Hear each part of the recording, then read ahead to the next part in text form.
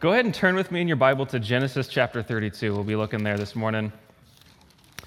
If you don't know, my name is Drew Johnson. James introduced me, but I'm a pastor here at Calvary Spokane. Normally on Sundays, I preach out at a small church in Seven Bays, Washington, Lake Roosevelt Bible Church. And during the week, I work here for Ken and with the team here. So I'm an assistant pastor here, and it's a joy and a pleasure for me to be here. I'm honored, and I'm glad that Ken gets to be away and visit some family on Father's Day. So I asked, how many people were fathers. Do you guys remember the process of naming a baby? Does anybody remember that process? Was it joyful or was it a little bit grueling? A little bit of both, right? It can be fun and joyful. How many after the process of naming a baby, how many of you felt like you needed marriage counseling afterwards? Some of us. It was a little bit stressful for me. It's sort of like picking out your items on your wedding registry. That was a little stressful too. But it's important. This child is going to have to live with this name that you've given them for their entire lives, right? If they have this name, will they get made fun of? What will their nicknames be in the schoolyard? How will people be mispronouncing it or misspelling it for the rest of their lives, right? Even though it's a joyful process, there's a certain gravity to it. And today, we're going to be looking at an adult who gets a new name. So let's pray together, and then we'll read this passage. So Heavenly Father, we thank you for this wonderful day. We thank you that you are our Heavenly Father and that you are good to us all the time.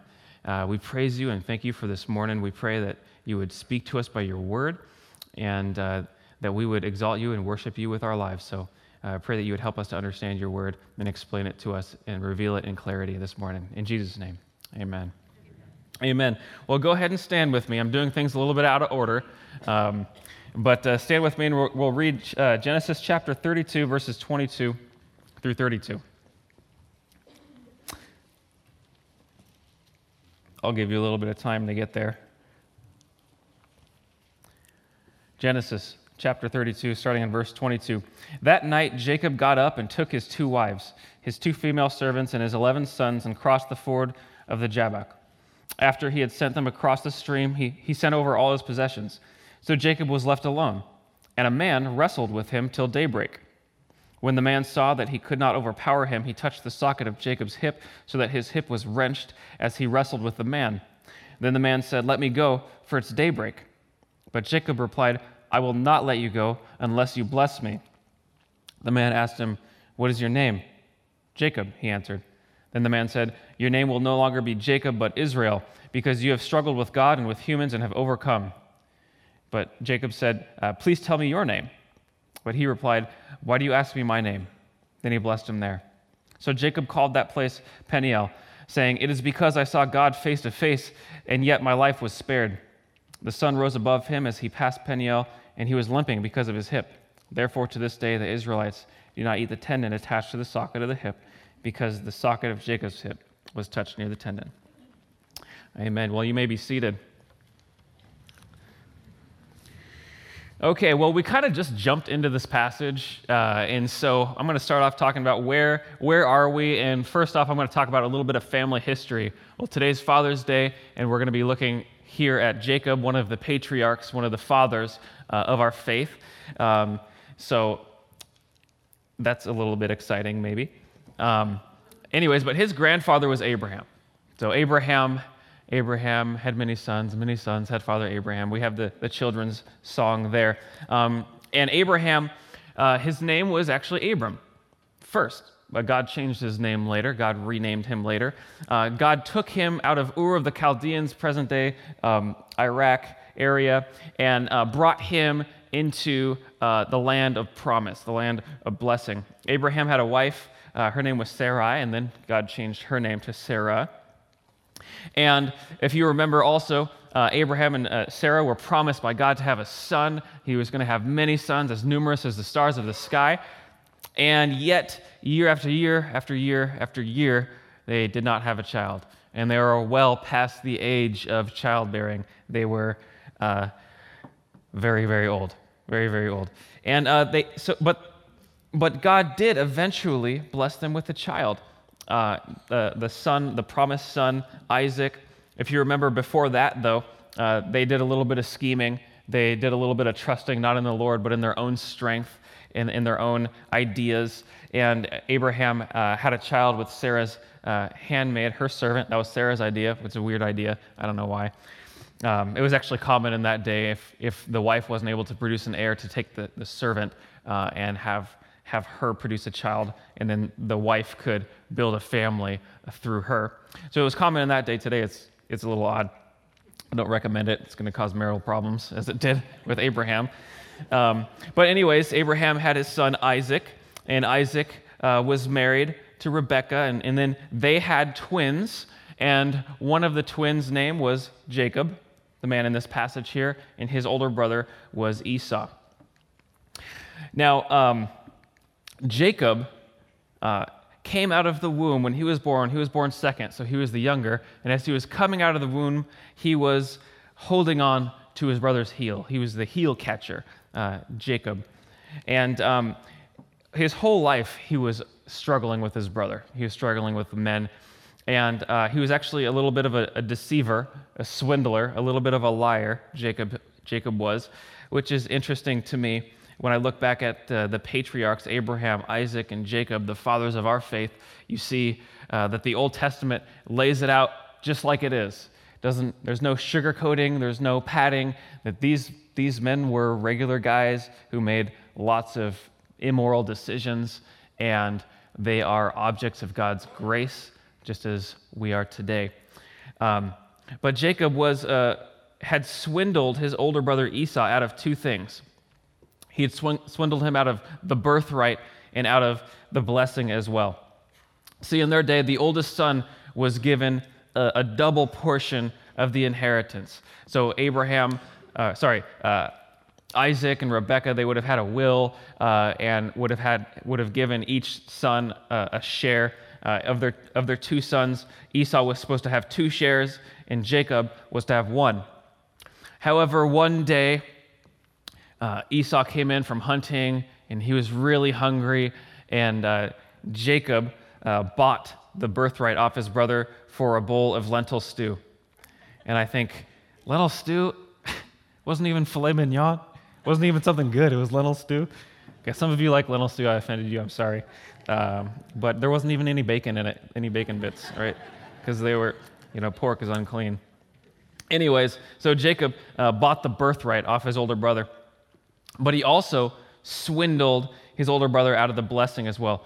Jacob's father, Isaac, accidentally made Jacob the lord over his brothers, and that typically went to the oldest brother in the patriarchal society. And how did Jacob do this?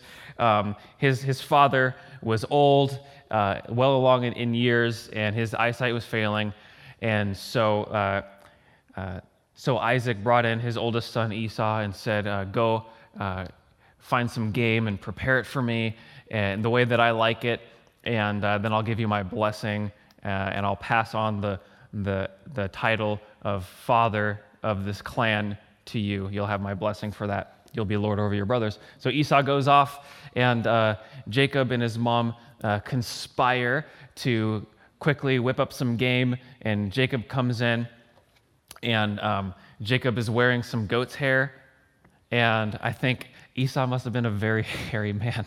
If a patch of goat's hair is what Esau's arms were like, that's sort of embarrassing. Anyways, it worked. So Jacob comes in and feeds his father his favorite game. His father says, "You sound like Jacob, but your arm is hairy, like Esau, like a goat's hair, right?" And anyways, Isaac blessed him, and so Jacob swindled his brother both out of the birthright and out of the blessing. But his older brother Esau, was so angry about this. Understandably, brothers are usually upset with each other, but this time he had good reason. And he was planning to kill Jacob. Esau was planning to kill him. And so Jacob, at the advice of his mother, and a little bit more scheming on her part, fled to the northeast, partly to survive and partly to find a wife, because he was a single man, and headed to the land of his mother's relatives. There, he got married twice, and he was married to both of them at the same time, and he worked for his father-in-law for 20 years. For 20 years, he worked for his father-in-law, and the relationship with his father-in-law, Laban, was a pretty sour one. It was a sour relationship. His father-in-law, Laban, was a crafty, scheming, shrewd man. He changed the wages of Jacob 10 times. If you remember, when Jacob first moved there, he fell in love with Laban's younger daughter, Rachel, and he said to Laban, "I'll work for you 7 years so that I could have her as my bride." And Laban said, "Okay, that works for me." So Jacob worked 7 years, and then on the wedding night, I guess when it was dark, or maybe Jacob had too much to drink, I'm not sure which one it was, but Laban brought his older sister, Leah, who he didn't love and wasn't quite so beautiful. And in the morning, he woke up, and it wasn't Rachel next to him. It was Leah. And so he was a little upset with Laban, and Laban said, "Well, if you want Rachel, you're going to have to work another 7 years to have both of them." And so he had to do that. But anyways, then after 6 years, Laban kept changing the wages of Jacob, but Jacob still managed to prosper and to prosper and prosper, and somehow all of Laban's wealth God funneled towards Jacob. But it was in exactly the means that their business arrangements, had been set up. So Jacob became exceedingly abundantly wealthy, and Laban and the rest of his family were getting pretty upset about this. And so after this work relationship went south with his father-in-law, Jacob's family set out to go back to Jacob's home in Canaan, current day Israel. So as the work relationship went south, so they decided, let's go south too. On the way home, Jacob sends a message of good tidings to his brother to let him know, "Hey, we're coming into town. I'm going to call you Lord because I don't want you to be mad at me." And then when Jacob gets the message back from his men that he sent, the response is, "Your brother's coming with 400 men. So Jacob thinks to himself, we're all going to die. So Jacob thinks, okay, what am I going to do? His whole life he's been a scheming sort of man, a little bit deceptive.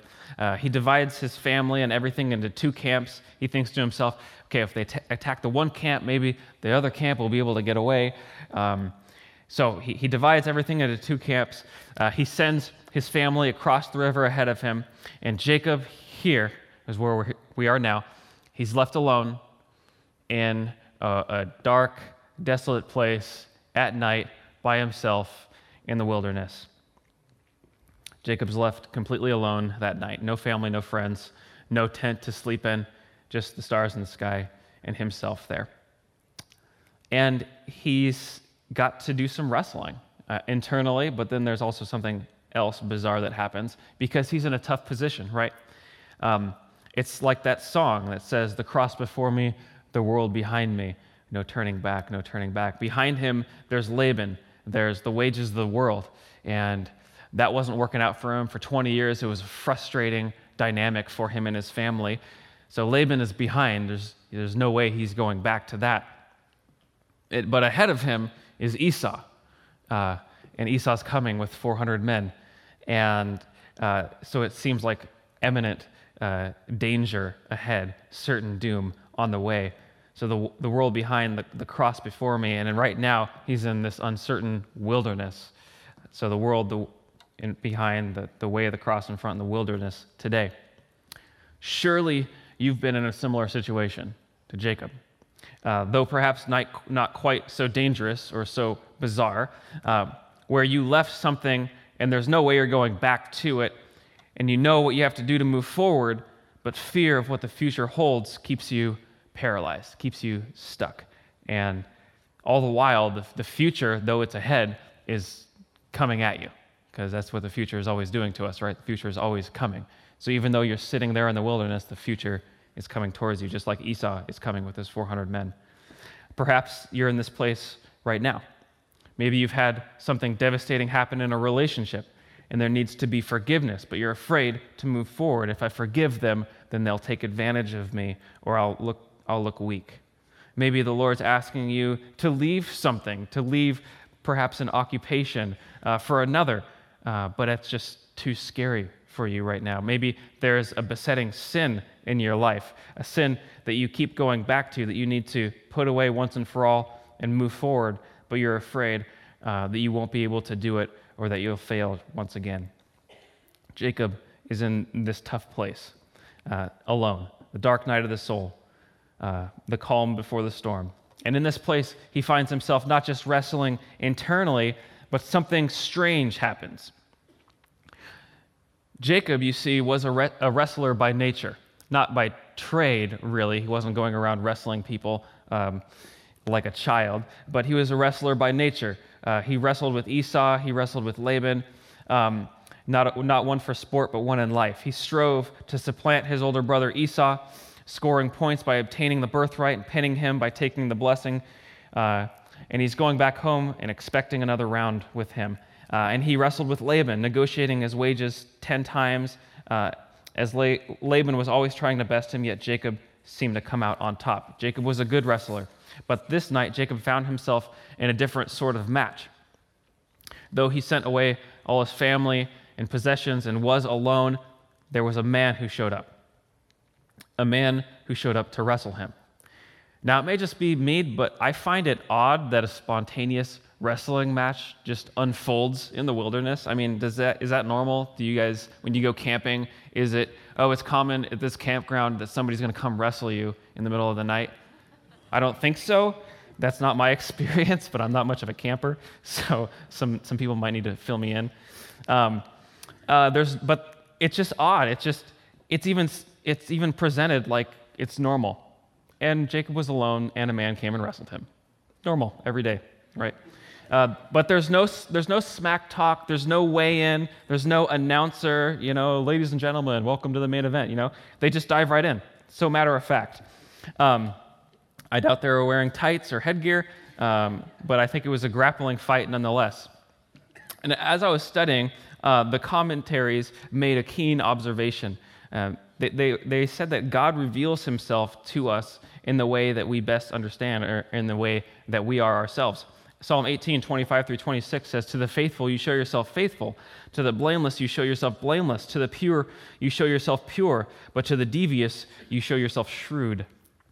If you remember Abraham, Jacob's grandfather, he was a traveler, he was a sojourner, right? He left the land, his hometown, and moved with his family and took his family, and they were travelers. They didn't have a home yet. They lived in tents. And when the Lord appeared to Abraham, if you remember, the Lord appeared to him as a traveler. The Lord appeared with 2 angels, and Abraham showed hospitality to them. If you remember with me, Joshua, as well. Joshua takes place a little bit in the future, but Joshua was a warrior. He was a commander. He was a general. He went in to take the promised land, and the Lord appeared to him as the commander of the Lord's army. The Lord appeared to him as a warrior as well. In Jacob, we saw his name means supplanter. He was a fighter. He was a wrestler. He fought with Esau. He fought with Laban, but God showed up to him as a wrestler and wrestled with Jacob himself. The idea that God reveals himself to us in ways we understand is something that is still in effect today. I think of moving forward thousands of years to the Apostle Paul in the time of just after Jesus was crucified.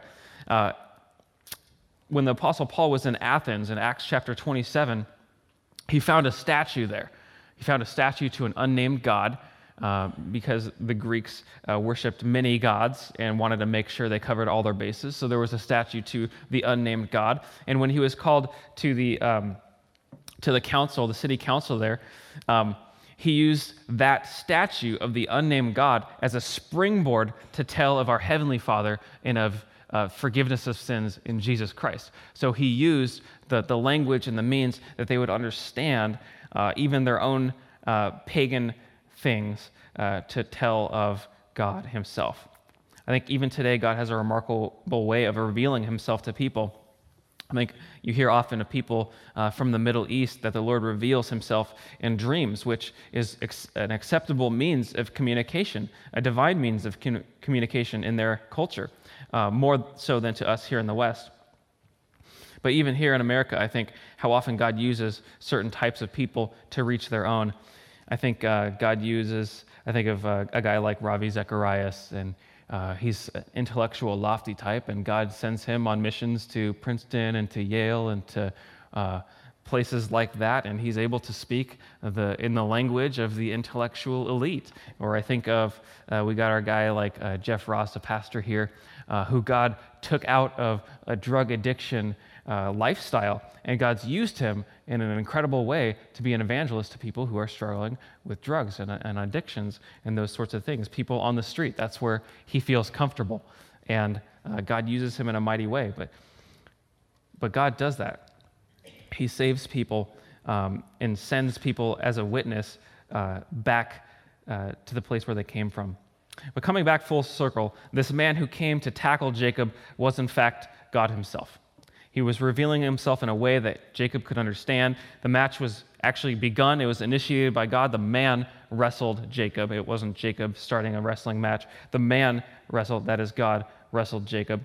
And God ended the match as well. God ended it by wrenching his hip, and then God ended it by blessing him. The Lord initiated the match, ended it as well, which is how our faith works. That's how our faith works. Hebrews chapter 12, verse 2 says, Jesus, the champion who initiates and finishes our faith, the founder and finisher, the author and perfecter. He starts our faith and he finishes it as well. That's Jesus. That's who God is. Now, it seems in this match like Jacob is contending pretty well, since it says that the man couldn't overpower him. But really, the note there that the man touched Jacob's hip and wrenched it, it's the picture that at any moment that God could supplant us, that God could overpower us. It reminds me, the other day, I've got a 10-month-old boy, right? And sometimes he likes to wrestle with me. And I can make it look like it's a pretty good wrestling match, but really it's not. At any time, though he might be on top, I can take him and put him down. I do it softer than that. Don't worry. It's okay. Don't call CPS, please. But he only has the upper hand as much as the Father allows it, right? And certainly this man, God himself, was greater than Jacob, since the Bible tells us that it is the greater who blesses the lesser. And Jacob realized who this man was when he was wrestling and asked for a blessing from him. It's kind of odd, though. You might be thinking, is God really a God who wrestles? I think of our Lord Jesus himself. He tells us that we may face hardship in this world, but take heart because he has overcome the world. Overcome is an aggressive term, right? And later in Revelation, he tells the church in Pergamum to repent of sinful living, or he will fight against them with the sword of his mouth, which is the word of God. So it seems to me that sometimes that our Lord Jesus has a stern position. But now we must think of something that we haven't discussed yet, and that is the end goal. I mean, everybody who competes does so to gain a prize, so we must ask ourselves, why is this wrestling match happening? What prize is Jacob seeking? Is it survival? Since the man came and initiated the match, perhaps Jacob is just trying to survive. But in the end, we see Jacob begging for a blessing. In Hosea chapter 12, it says that he begged for a blessing. He wept for it. So this is what Jacob's really looking for from this man. But the type of blessing he gets, I'm not sure is what he was looking for. What he gets is a new name. You see, Jacob's name, before we get into Jacob's name, I want to talk about the name of God himself first. In the name of God, Jacob asked this man, what is your name? But the man refused, which is sort of socially awkward. They exchanged names, right? The man asked Jacob, what's your name? Jacob says, Jacob. Jacob asks the man, what's your name? And says, why do you ask that? Blesses him and leaves. It's not normal. Normally we exchange names. Yet the name of the man is shown both at the end of the passage and in Hosea chapter 12. chapter 12, verses 3 through 5, it says, "In the womb he grasped his brother's heel," this is Jacob. "As a man he struggled with God. He struggled with the angel and overcame him. He wept and begged for his favor. He found him at Bethel and talked with him there. The Lord Almighty, the Lord God Almighty, the Lord is his name." And after this incident, Jacob named this place Peniel, which means the face of God, because he met God face to face and lived to tell the tale. So we know that this man was God himself who he wrestled. But this incident isn't about figuring out the name of the Lord, as the Lord is the same yesterday, today, and forever. The Lord's name never changes, like Jacob's name will change here. In fact, the Lord's name, Yahweh, which is used over 6,500 times in the Bible, which is the best way that we can comprehend his being, means I am. The eternal, unchanging, ever-present ruler. This is what Jesus meant when he said, "Before Abraham was born, I am," referring to himself as Yahweh, the self-existing one, not reliant on any created order for sustenance because he's the creator. God stays the same. But this incident is actually about the naming or renaming of Jacob. Jacob's name, the name Jacob means supplanter, means contender, deceiver. It means he prevails. And this was representative of who Jacob was. Even at birth, he came out of the womb grasping his brother's heel. And all his life, we noted how he struggled to gain the upper hand with men, including Laban. But Jacob's new name, Israel, means he wrestles with God, or God contends, or God prevails.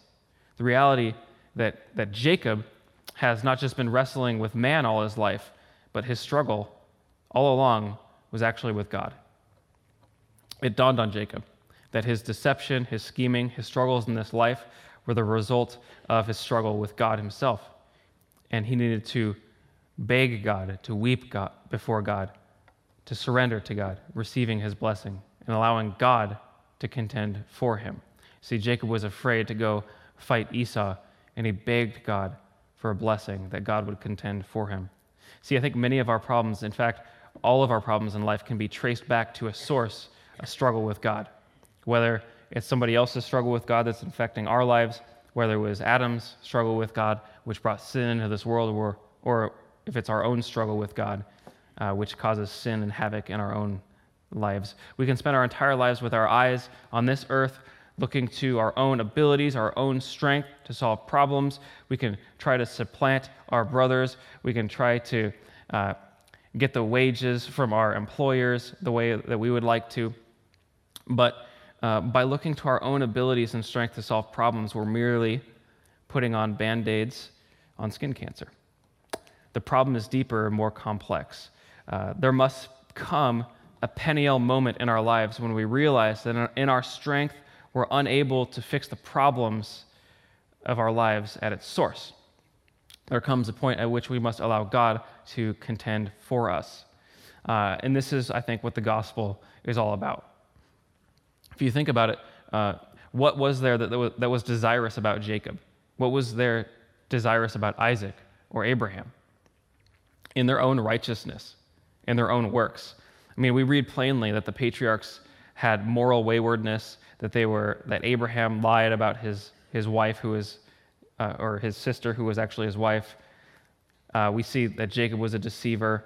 We see this in much of the Bible, the characters in the Bible. Their moral waywardness, sexual immorality, deceitfulness. I think of Jacob's son, Judah, and the story with him. He had a wife and some children. He had a son who was married, and his son passed away, and he had a younger son, and it was common in that day, if a man passed away, that his brother, if he was unmarried, would take the wife and continue his name. But Judah refused to give up his son, his youngest son, to marry his widowed daughter-in-law, and so his widowed daughter-in-law lived just a lonely existence in Judah's household until Judah's wife passed away, and then Judah wanted to go visit a prostitute. So Judah is the line that Jesus came from, by the way. So Judah went to go visit a prostitute, and it happened to be his widowed daughter-in-law, right? And so when she became pregnant, they were going to condemn her and her family but she had happened to snag the staff from Judah, and she said that, well, the father of the child is the guy who owns the staff. And Judah thought, oh, yeah, okay, you're good. You're more righteous than I. But this is the line that we come from. This is the line of Adam. This is what man is truly like. And the Bible tells us plainly this is what our forefathers were like. Judah and Jacob and Isaac and Abraham. They were all like this. Moral waywardness, sexual immorality, deceitfulness. And we can't help but identify with them in their struggle to plug the moral flood of sin that flows from the heart of man. And that's why God sent Jesus, his only son, to contend for us. Just like Jacob sought the blessing of God, he needed somebody to contend for him, to be renamed Israel. This is what God did for us through Jesus. Jesus took on human flesh, a language that we can understand, and wrestled for our salvation, even to his own death on the cross. There he defeated sin, penned it, freely offers forgiveness and eternal life as the prize to all who believe on him and trust him as Lord. A future we can look forward to, not be afraid of like Esau. And this is not by our own works or moral uprightness, but is a gift from God that we receive freely. When you allow God to wrestle for you, you will receive a share of his winnings, and that winning is eternal life. When my son was born, we gave him the name Elliot. Elliot means Yahweh is my God. We liked the name, but we talked about naming at the beginning, that there's nothing really unique in picking a name. Everybody has to pick a name. But the process is normally done giving a name to a new child. That's normally what's taken place. Receiving a new name as a grown man is odd today. Grown men don't receive new names. Yet we see it in the Bible happening to grown men semi-frequently. Abram was renamed Abraham, Sarai, Sarah. Simon was renamed Peter, Saul, Paul, Jacob, Israel. I think the reason God gives adults new names in the Bible is to inform us that a person who receives the blessing of God has to be born again in their soul. They have to be born again of the Spirit, receiving a new name from God himself as his adopted child in order to enter the blessings, receiving the eternal promises, inheriting the kingdom of God. Jesus said to Nicodemus in John chapter 3, "Very truly I tell you, no one can see the kingdom of God unless they are born again." Names are given to those who are born, and God renames people that are born again. So we must allow Jesus to contend for us on the cross. We need to become born again in our soul by the Spirit of God. We need to receive a new name as a spiritual child of God and trust the Lord to contend for us here and going forward as we're obedient and faithful in his household. So a few things to think about for you when you leave this place today. Where are you right now? Where are you right now? I mean, Jacob was in a tough position. Right now, are you in the world? Are you in a similar place when Jacob was with Laban and it was frustrating? He's changing wages all the time. Do you feel like you're banging your head against the walls of life? Are you just stuck in the world? Have you moved forward from there? Have you left the world, but you're contemplating going back? You've put your initial trust in God. You know he's the way, the truth, and the life, but you're wrestling. You're in the wilderness wrestling. You're afraid to go forward. You know you can't go back. Reminds me of when Jesus asked his disciples after many had left. He said, "Are you guys going to leave me too?" Peter goes, "Where else are we going to go? We can't. We left everything to follow you. You have the words of eternal life." Are you struggling? Are you wrestling with God right now? Or have you decided to take the way? You see, the way was the original name for our faith. Those who followed Jesus after his death and resurrection and ascension, those who held fast to the apostles' teachings belonged to the way, that they called it. And later on, they were called Christians. So today we're called Christians. But originally, they were called the way. So have you entered into the way of the cross, moving forward in God's promises, trusting him to contend for you as you are obedient? I mean, we look forward. I mean, the way of the cross is scary because Jesus says you have to die to yourself if you would follow me, which is the way of the cross. But at the same time, God tells us himself that he will contend for us. And sometimes when we look forward at the future, it can seem scary, and we're afraid to make those steps of faith. But God promises that he will be with us. Lo, I will be with you till the end of the age. He is always with us, and his Spirit is always guiding us and leading us. Will you allow God to contend for you? Will you trust him? Jacob, moving forward from here, when he went out to meet his brother, he thought the worst of it, and yet he was received by Esau. He was brought into the family, and he was blessed. He moved forward. The way of the cross was scary for Jacob, but God actually delivered him. Where are you right now? Have you been wrestling with God? That's another question. Have you been wrestling with God? And if so, how's that going? How's that going? Have you come to overpower God yet? Have you pinned him yet? Are you struggling with bitterness? Are you struggling with unforgiveness? And I know what it's like to struggle with those things because I'm a human and I'm no different than you. There's somebody you're upset at, somebody you need to forgive, but you just can't do it, and you're wrestling, and it causes a rift between you and God and you and other people. You're afraid of what will happen. Are you wrestling with God in this area? Are you wrestling with God out of fear of the future? Are you wrestling with God out of disobedience in your life? You're not moving forward. You got to trust that God's going to contend for you. Got to hold on fast to the Lord, not letting go of your spiritual fervor, casting aside every sin that holds you back, living up to who you are, your new name in Christ as a child of God, and then you witness the blessing of eternal life in your life right now. And thirdly, what is your name? What is your name? Are you like Jacob? You're your own person. You make a name for yourself in this world. Or have you been born again of the Spirit? Have you allowed your Heavenly Father to give you a new name? What does your future look like there? What is your name? That's what I wanted to share with you this morning. Let's pray together. I have the worship band come out. Thank you, Jesus, for your kindness to us. Thank you, Lord, that you have given us everything we need to live a godly life. You've given us eternal life, and it's by your grace that you've done that. You've brought us into your family, Lord. You've allowed us to be born again. And we have a new name and an inheritance with you forever in eternity. And you give us eternal life even right now. Lord, we just thank you so much for this kindness. Jesus, I pray that you would bless all of us here. Pray, Lord, that we would desire to give our lives fully to you, that we would embrace the way of the cross, and trust that you will contend for us moving forward, Lord. And thank you that you sent Jesus to contend for us on the cross, that we receive part of that gift, part of that treasure, that purse that he won, that eternal life and a name and a place in heaven with you forever, eternally. Thank you for this, Lord. Also pray a special blessing over all the fathers here today. God, be with them and help us, Lord Jesus, to be obedient to you. In your name we pray. Amen.